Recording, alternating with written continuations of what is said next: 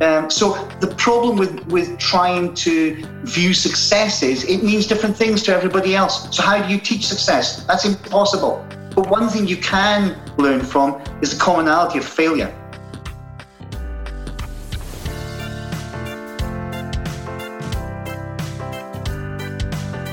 Welcome to the Resilient Recruiter podcast. This is your host, Mark Whitby. My very special guest today is Nick Price. Nick is the CEO of Bright Purple Resourcing, which he co-founded in 1995. They're headquartered in Edinburgh. They've got 25 staff who specialize in placing technology change and transformation professionals. Nick is one of those people that knows absolutely everyone, and that's because he really is someone who gets involved in business and community life in Scotland, including industry associations, entrepreneurial groups, charities. I've seen him sleeping rough in the dead of winter to raise money for Social Bite and their campaign to end homelessness in Scotland. He's been a mentor for the Royal Bank of Scotland's Startup Accelerator. He's been a director at the Scottish Chamber of Commerce. I have known Nick for more than 25 years. He was one of my very first clients when I set up my training and consulting business in 2001. I've come to consider him a friend. Now, this episode is a little different from what I normally do because at Nick's insistence, instead of celebrating achievement today, we are going to celebrate failure, okay? And heads up, this episode has a parental advisory sticker. It probably will contain swearing, knowing Nick. So if that offends you, you might want to skip this episode. I don't imagine many recruiters will be upset, but just in case you're listening to this podcast with your kids playing in the background, you have been warned. Nick, thank you for being here. Hey, you're welcome, Mark. All right. Nick, when I first asked you to do this, you were quite reluctant. Can you explain why you didn't want to come on the podcast and then what changed your mind? Well, I think it was probably the fact that I listened to all the Resilient Recruiter podcasts, and I love them actually. But I felt that being let's just put it as a small-time recruiter in the Principality of Scotland, that I was listening to some incredible people telling every single thing you need to know about recruitment, basically. And I didn't feel like I had anything to add. So when you asked me the first time, I was reticent because basically I didn't feel like I had anything to add. So, which is nonsense, of course, because you wouldn't still be in business after 25 years if you weren't doing a lot of things right. But I like your take on this, and you actually proposed this to me. You said, "Look, I'll do it, but only if we can talk about failures and make that the emphasis instead of successes, because that will be something I think I can contribute to." So listen, with that spirit, I appreciate you coming on the show, Nick. Talk to us about your recruitment journey. You've had your business for 25 years. There have been some incredible highs and some real challenges. Can you talk to us about what do you think has been the biggest challenge that you've dealt with as a CEO? Well, actually, the biggest challenge I dealt with as CEO was actually becoming CEO. That was probably the biggest challenge I ever dealt with, because that was a period of my recruiting life where the trust between founding business partners completely shattered, and I had to release my business partner from his post from the company, and then pick up the shattered pieces and go again. So I became CEO, even though I founded the company. I wasn't CEO. I became CEO after a particularly difficult period for the company. Can you say more about that? I think this is relevant to anybody who's in a partnership or, is a, one of many directors in an enterprise. What happened? I think, first of all, I started, you asked about my recruitment career, and I fell into my recruitment job like almost every person I've ever met. I haven't met many people, including you, who planned to become recruiters. I didn't even know this existed as a job. Yeah, absolutely. And, and it's a shame because it's an amazing career and it's an amazing industry. And, I remember joining the industry in 1989 when I had a full set of hair. And I remember people telling me the industry was finished back in 89. And, reading articles thinking, oh my God, I've joined the wrong industry. Even in my midlife, I joined the wrong industry. But I started, basically as a recruiter. That's what I started as, and I worked my way up. But eventually, when we founded Bright Purple in 1995, I went into business with a best friend, basically, and the other great magical idea that we had was 50-50. We should be equal partners. That's absolutely fine until it all falls apart, and then once it falls apart, 50-50 is a crap idea. And actually going into business with your best friend is a crap idea as well, because eventually when you then have to sack your best friend, everything that you ever imagined to be painful comes to bear, basically. So we had been through some brilliant growth times, and had a great business. We never planned to be giants. We were slightly older when we came into that sector. And so we never planned to be giants. We were having a great time. We had great relationships with customers, with our staff, etc.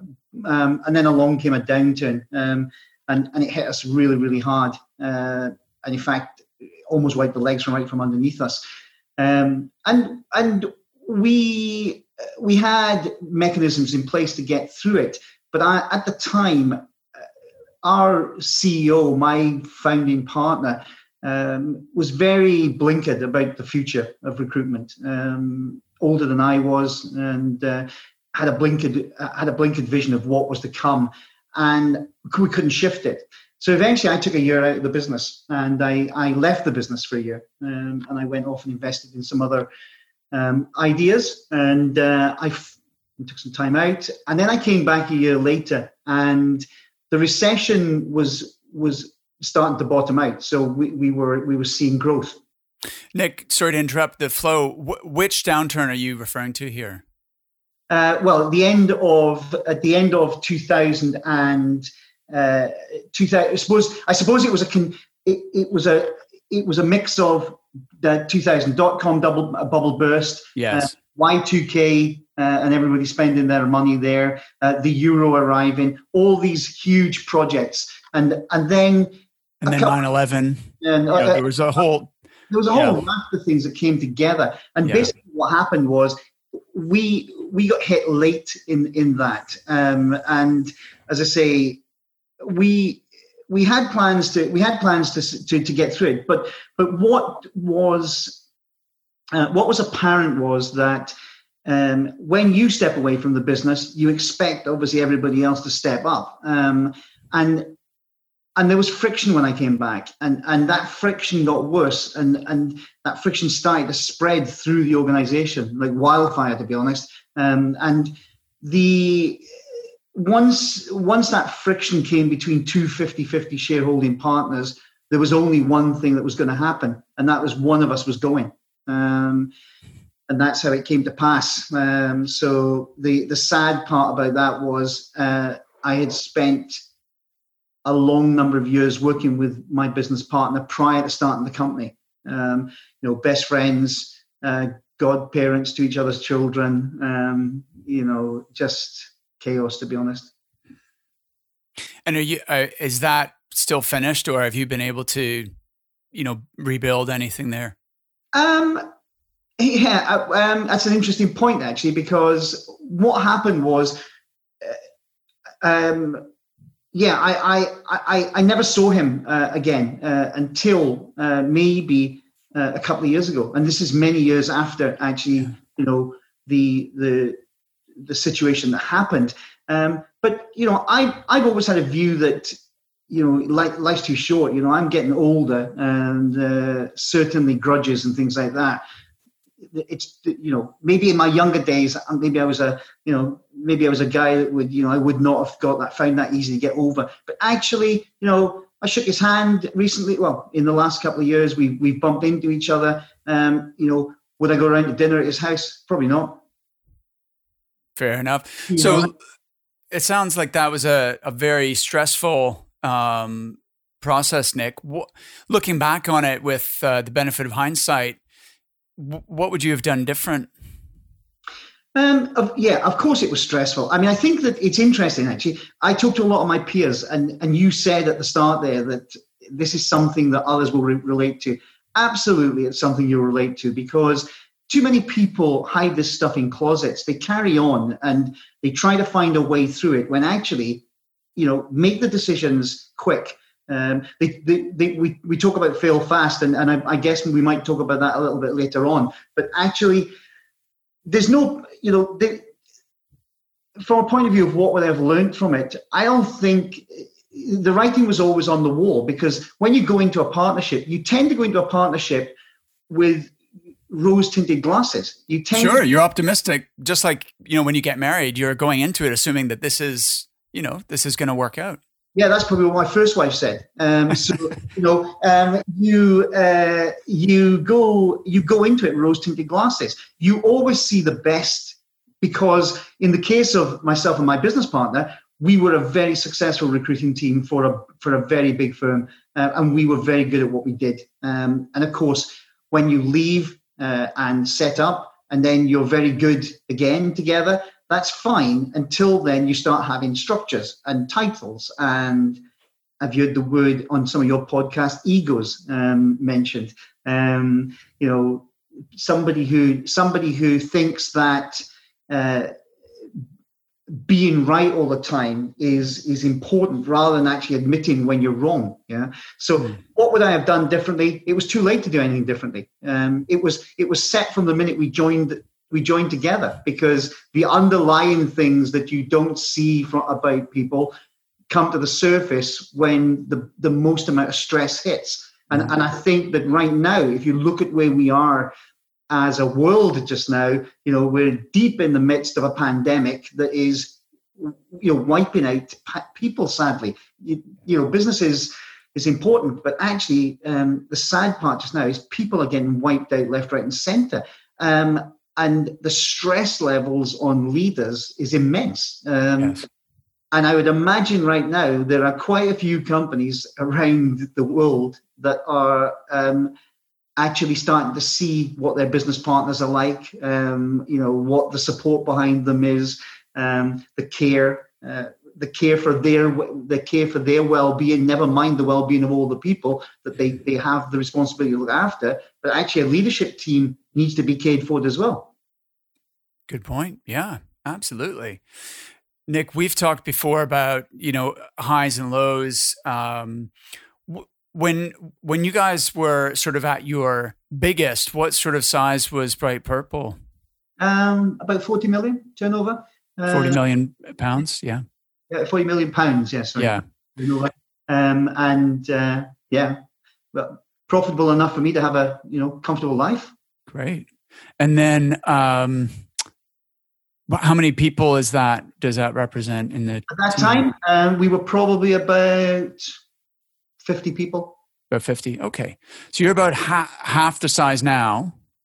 People-wise, yeah. People-wise, yeah. But actually, I think it's interesting that we never set out to be a big company. We never set out to be a giant that dominated. I think that, it's interesting. You and I have known each other for an awful long time. And you're right, we've known each other before I started my company. And I've always had huge respect for you. But one of the biggest pieces of respect I have for you is that it's about you and the quality of what you deliver. And if there were 50 of you, would it be the same service? I'm not sure. And I think that was the view we took on our company. We wanted it to be, we knew that there would be bigger challenges to grow in a huge organization. So we are very comfortable where we are. I've no plans to have some enormous organization, and I presume that when somebody eventually takes us over, they'll be buying somebody small, agile, and efficient. They won't be buying a giant. Interesting. So can you say a little more about that? Like, what are the benefits of keeping it smaller rather than, grow? I guess that we can focus now more on, so the pandemic actually what the pandemic has done is it's given us time, almost 4 months now, to sit back and reflect on what we want to be coming out the other side of it. So rather than think about, if I think about, I don't know, a couple of years ago, we had a leadership team that were looking to add lots of things to lots of offerings to the organization. They were looking to, how can we have people here, people there, etc. I went along with it, but was I totally 100% bought into it? I'm going to say, that was a mistake from my side, because I probably paid lip service to it, and I probably went along with it rather than actually making the call. So the benefit just now is that the pandemic has given us time to sit back, reflect, and to reflect properly on what the next 10 years might look like in a new norm, because we also have to remember that where we came from before March isn't going to be the same for the foreseeable future and might never be the same again. So small, agile, fleet of foot, efficient, able to absolutely focus in on the people that work for us and make them the very best that we can make them. Will they be considered to be the best in the industry? We think they're the best in the industry. Yeah. How can we make them better? Well, that's the point. We've been reflecting. Training. We have to get better at it. We have to. You talk about resilient recruiter. I would say that since I've been in the industry since late '89, I'm a resilient recruiter. I've been through so many recessions, battles, wars, mistakes, errors, that, I feel like I'm resilient. Yeah. And I want my people to be resilient, because I owe it to them to give them a long-term career like I've had a long-term career. Whether that long-term career is with Bright Purple or whether they decide to do, go somewhere else and work for somebody else, etc. I'm not going to worry about that, because a long time ago I left somebody else. So I'm not going to worry about that, but I want to see my new young leadership team given every chance to invest in people and to make us the best that we can be. Awesome. I think we're on a roll here, Nick. So this is great. What are some of the other, so you're often in a mentoring role at this stage in your career. So if you're mentoring sort of young, hungry, recruitment business owners who are coming up, what are some of the other mistakes that you've made that you would like to point out to them to try and, they're probably going to make them anyway, because that's life, right? But if you could help them to avoid some of those pitfalls, what would be the big pitfalls? How long is the podcast? Is it about an hour, isn't it? Yeah. I probably need half a day to round them all off. Look, you're right. I am a mentor. I've mentored. Yeah, I heard you mentioning I've mentored for the Royal Banks startup community. I have, and I've mentored in. I'm mentoring some small startup technology businesses just now. What I suppose the important thing is that they make the mistakes. One of the things that I'm a firm believer is if we don't try and take those risks, we'll never know. Now, to be fair, there are some people out there who have taken risks and have been there at the right time, got something right, and absolutely nailed it. Yeah, and I've had some of those experiences, but I think that for me, the real learning lessons have been around people. It's a people business, so it's that's a huge. I don't believe there'll be a recruitment owner, leader, manager out there who hasn't named that as their number one challenge, getting it right, because you go along with the kind of assumption that you're the perfect person to pick the right people for your organization, and actually that's often a big mistake. I mean, over many years, I thought I knew people. I thought I knew how to pick the people that were going to move my organization to the next level, And sometimes when I would rubber stamp people who I said they're absolutely going to turn us into world beaters, and I was wrong. Often they turned out to be a bigger challenge for us than the challenge we faced when we didn't have them. So managing disruptive people, managing egos, managing people who don't care about the person that sits next to them, managing people who don't care about the brand that they work for, and don't believe in that brand. They just want money. Yeah.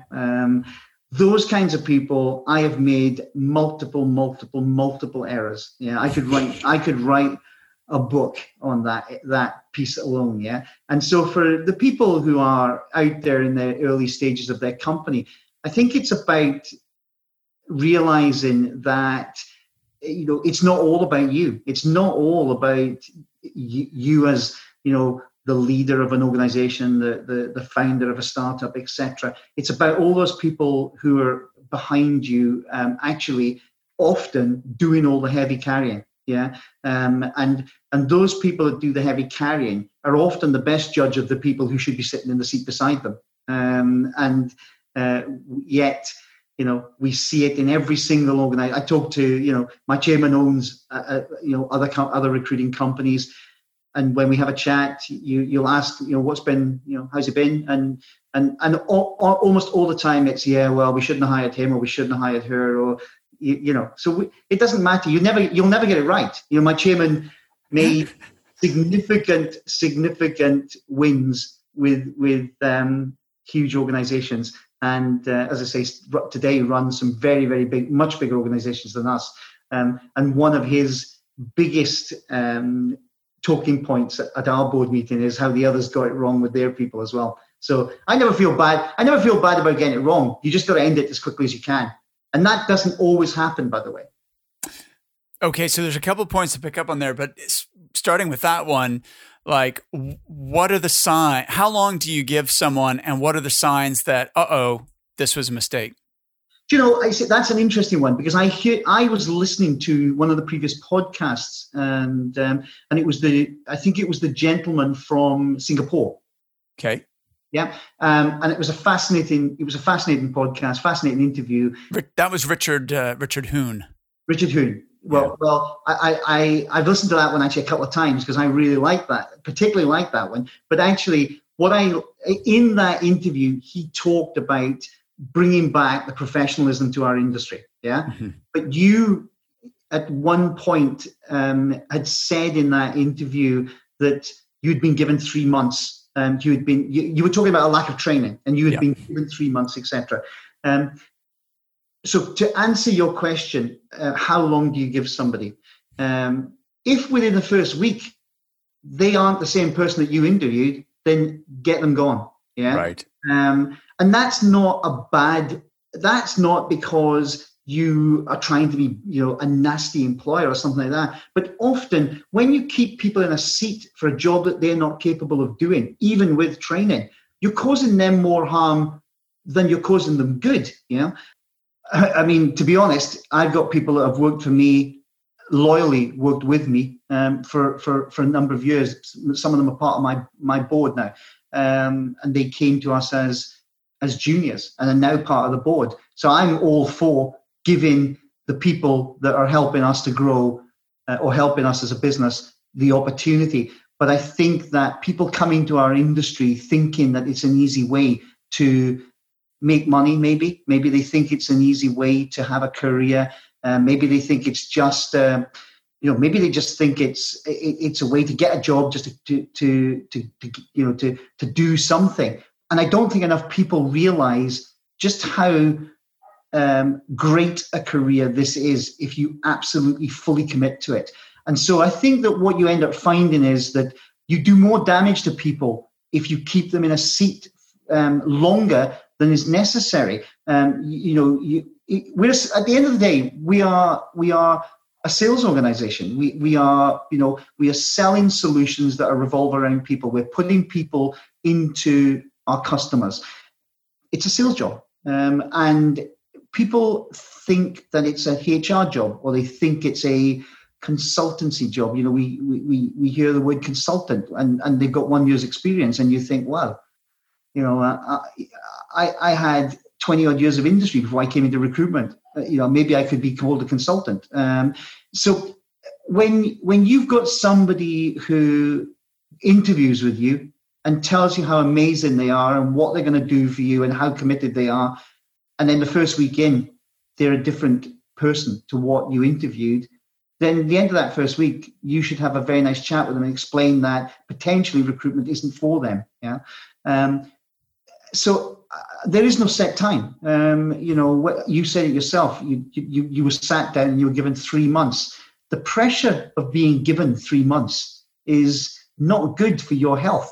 We don't give anybody 3 months. If we give people the opportunity to be the best that they can be, and if that fits into what we consider to be the best, then they stay and they have a great life with us. But equally, we've had somebody that I think just last year or the year before lasted 2 weeks because they were not the person that interviewed. Interesting. No, that's a good benchmark. Since you're listening to this podcast, it tells me that you're someone who's interested in personal growth and business improvement. That's something we have in common. I really enjoy listening to podcasts, reading and listening to business books, watching TED Talks. But by far the most important investment I've made in my own development has been working with a coach. It started back in 1999, 2000, when I was working as a recruiter. I hired a coach and he helped me to double my billings in 90 days. It sounds corny, but it was really a life-changing experience. Since then, I've worked with various coaches almost continuously over the years, and it's made a massive difference to my own personal and business success. In fact, that first experience of working with a coach was the catalyst for me ultimately deciding that much as I loved recruitment, my true purpose was to become a coach and enable others to achieve their full potential. Fast forward to today, and I work with recruitment business owners to help them escape the feast and famine roller coaster and create consistent, predictable billings. If you'd like to know more, you can apply for a free strategy session at recruitmentcoach.com/breakthrough. You said, look, you're going to still make mistakes and because it's not an exact science. How have you adapted your hiring process to try and improve your success rate? Yeah, well, I think that when you say adapted, I think we are not a large organization. Okay, so we are not we are not Hayes or one of these giants who probably have 50 HR people. Well, maybe not now, but who maybe have a huge number of HR people inside their organization coming up with all these amazing strategies around recruiting and onboarding and everything else. We're a small company, 25 people. A lot of what we do goes on gut feel. Yeah, it's gut feel that has got us to 25 years. There is no battle plan about how we hire. There is no set format. For instance, we're working remote just now and have been since March.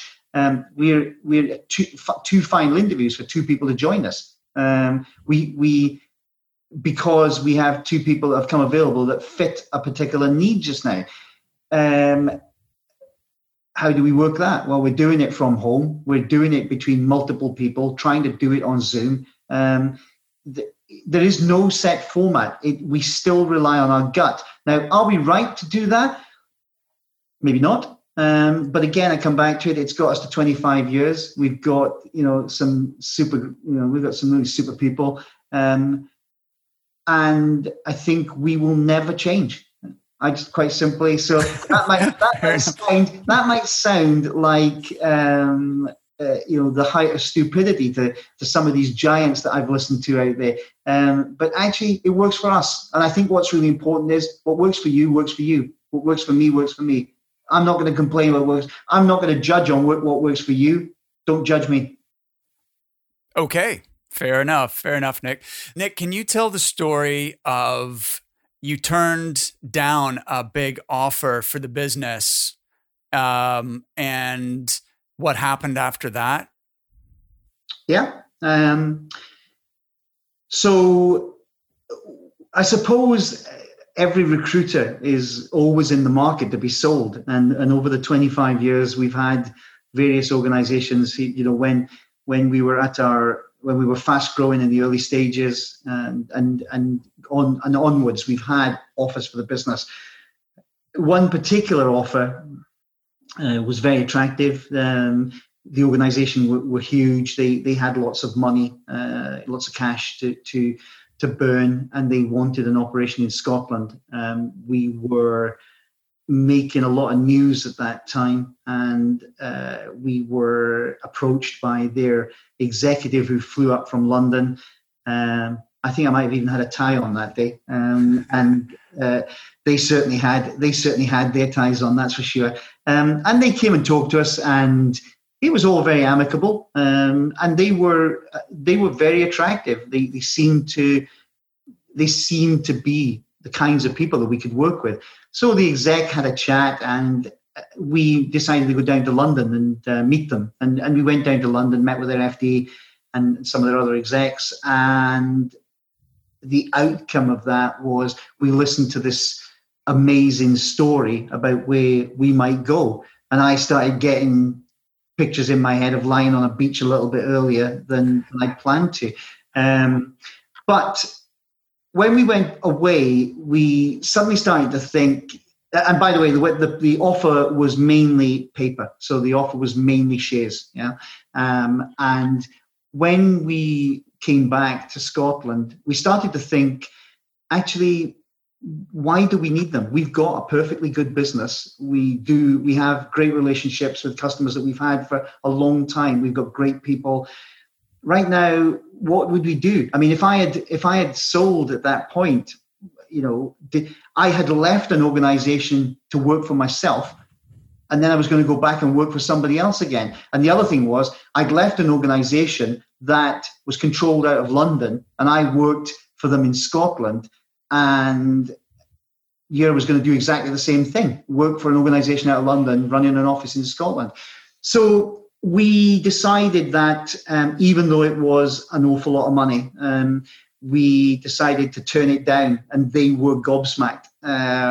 It was actually quite funny because it was before the time of, it was certainly before Zoom and Skype and everything else. So it was a case of meeting in London, shaking their hands and saying no thanks, which still makes me smile today because they were definitely dumbfounded, that's for sure. But what was even more, what was even more right about that decision was 6 months later, their shares crashed through the floor, absolutely bottomed. Yeah, and we would have been working for nothing, because all of the paper that we had would have been worth absolutely zero. So anybody that came after that, the minute they used the word paper, we just said, no, thank you. And that's what happened. That organization never recovered, by the way. And so we would have given up all the hard work that we put in and see nothing for it. So a piece of advice to all of you out there who think, selling your company is the right thing to do. It's your company. You've put all the blood, sweat, and tears into it. Somebody with deep pockets just want it. And they'll do anything to get it. That doesn't mean that they're the right fit for you. That doesn't mean that you're part of the family. When you might become the estranged niece or something at the end of it, and find yourself find yourself not at the dinner table, but sitting in the outhouse or sitting in the garden shed having your dinner, because you definitely won't be at the top table, that's for sure. Wow. So that turned out to be a great decision in retrospect. You must have. Mark, one of my very few ones, considering this discussion was all supposed to be about getting things wrong. That was one of my getting things right. Excellent. Nick, can you talk about Fvck Up Nights and how you got involved in that? Because that's how we most recently have become reacquainted. Yeah. Not only most recently, but last night you were an amazing speaker, sharing honestly, rawly, and openly your own challenges, and for which I thank you, I graciously thank you. A couple of years ago, I'm 59. I'm not a young recruiter anymore. I'm 59. I still have all the spark and energy that I had when I started out in this industry. But what happens when you get older is you start to realize that all the successful people that tell you how successful they are and how they could afford their Ferraris and their Lamborghinis and their yachts, etc., they never really teach you anything. You go along, you go along to a chat by some amazing guy or some amazing lady, you get super motivated and you feel invigorated. And I've been on many of those over the years, but I've never really learned anything because their version of success or their view of success isn't the same as my view of success. It's not the same. If for me, what's the most successful thing in my life? I'm 59 years old. I've got Bright Purple. I'm a founder of a technology business. I sit on the board of a charity. But the most successful thing I've ever done is 3 children who are amazing citizens. Yeah. I will never be more proud of anything than my children. So, if I sell Bright Purple tomorrow for hundreds of millions, it still won't matter. So the problem with trying to view success is it means different things to everybody else. So how do you teach success? That's impossible. But one thing you can learn from is the commonality of failure. So a couple of years ago, I was just sick. I had started to rescind lots of offers to go along to speak at events about my successes, I had started to almost go back into my shell regards events, and then I happened to stumble by pure chance. I was in London, and I stumbled upon an event called Fvck Up Nights, and I thought, wow. I have no idea what that is, but I'm going. It was the best event I ever attended. Yeah. I listened to 3 people tell their stories of failing. And what happened instantly was I found I was in an audience of people who were all there, who were all talking about the same thing, the mistakes and errors that they'd made, the lessons they'd learned from it, the failings that they'd had personally and in business, and how those things had interacted with each other and had impacted decision making, had impacted family lives, etc. And everybody I talked to, I could relate to. In fact, that first meeting, I must have made 20 contacts I'm still very good friends with today, 2 years later. I don't think I've ever been to an event where I've felt a bond with people. I've never been to some big show and came away thinking, oh my God, I've got a new family friend. But I came away from that feeling like I'd found a tribe, and a tribe that I actually belonged to, because I had personally failed so many times. Everything they were talking about, I could relate to. So I came back to Scotland. I did a little bit of investigating, and I found out that it was actually a serious organization based out of Mexico City, founded 6 or 7 years ago, and today in over 320 cities in over 91 countries around the world. And so I took the licenses for Edinburgh and Glasgow, and for the last 2 years, almost 2 years, we've been running the events. Awesome. I mean, look, well, first of all, thank you for inviting me to participate in the one that we had yesterday. It was quite an experience, and I've given hundreds and hundreds and hundreds of talks. I don't know how many thousands of people I've spoken to, but I was more nervous for that talk than virtually any other that I can think of, because it's not easy, is it, to talk about the things that you got wrong or the mistakes you've made. It's painful. And yet, what I found was that I could relate to listening to the other speakers. I could really empathize with, even though their stories were different to mine, then I think I could relate to them on a human level. So it was powerful. And so well done to you for discovering that and bringing it to Scotland. And your daughter Siri did an amazing job, and she's only, I think, 20 or something. She did an amazing job of orchestrating the whole thing. Yeah, and I think what does it allow? It's cathartic. It allows you to open up not with the fear that people are there to judge you.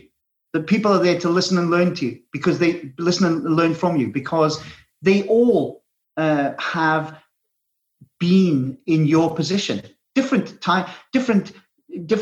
maybe different businesses, maybe different times in their lives, etc. But actually, they've all been in your position. And if you look at the three speakers last night, you all told incredible stories of getting it wrong. All were different, but the theme was the same: getting it wrong. And we had a global audience on there last night, and you saw the chat box lighting up with, I can totally relate to that. I can totally relate to that, because it doesn't matter whether you're in South Carolinas, Lithuania, India, Africa, as it was last night, Germany, France, Scotland. It doesn't matter. The mistake you make in South Carolina is the same mistake you make in Edinburgh.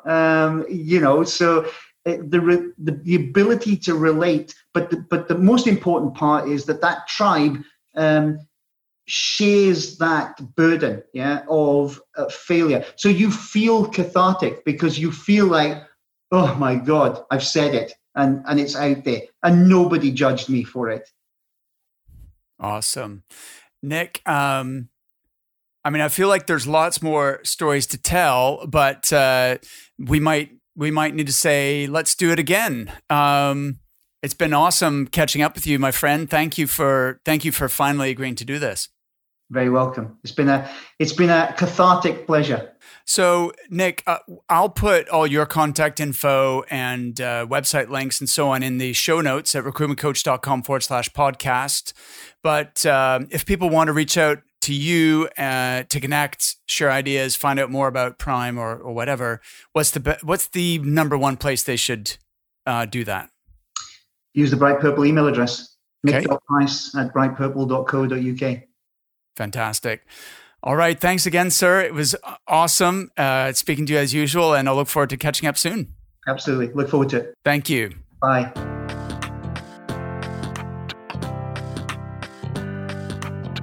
Thank you so much for listening to The Resilient Recruiter. If you've enjoyed the show, the best way you can show your support is to click that subscribe button. Thanks again, and I'll see you next time.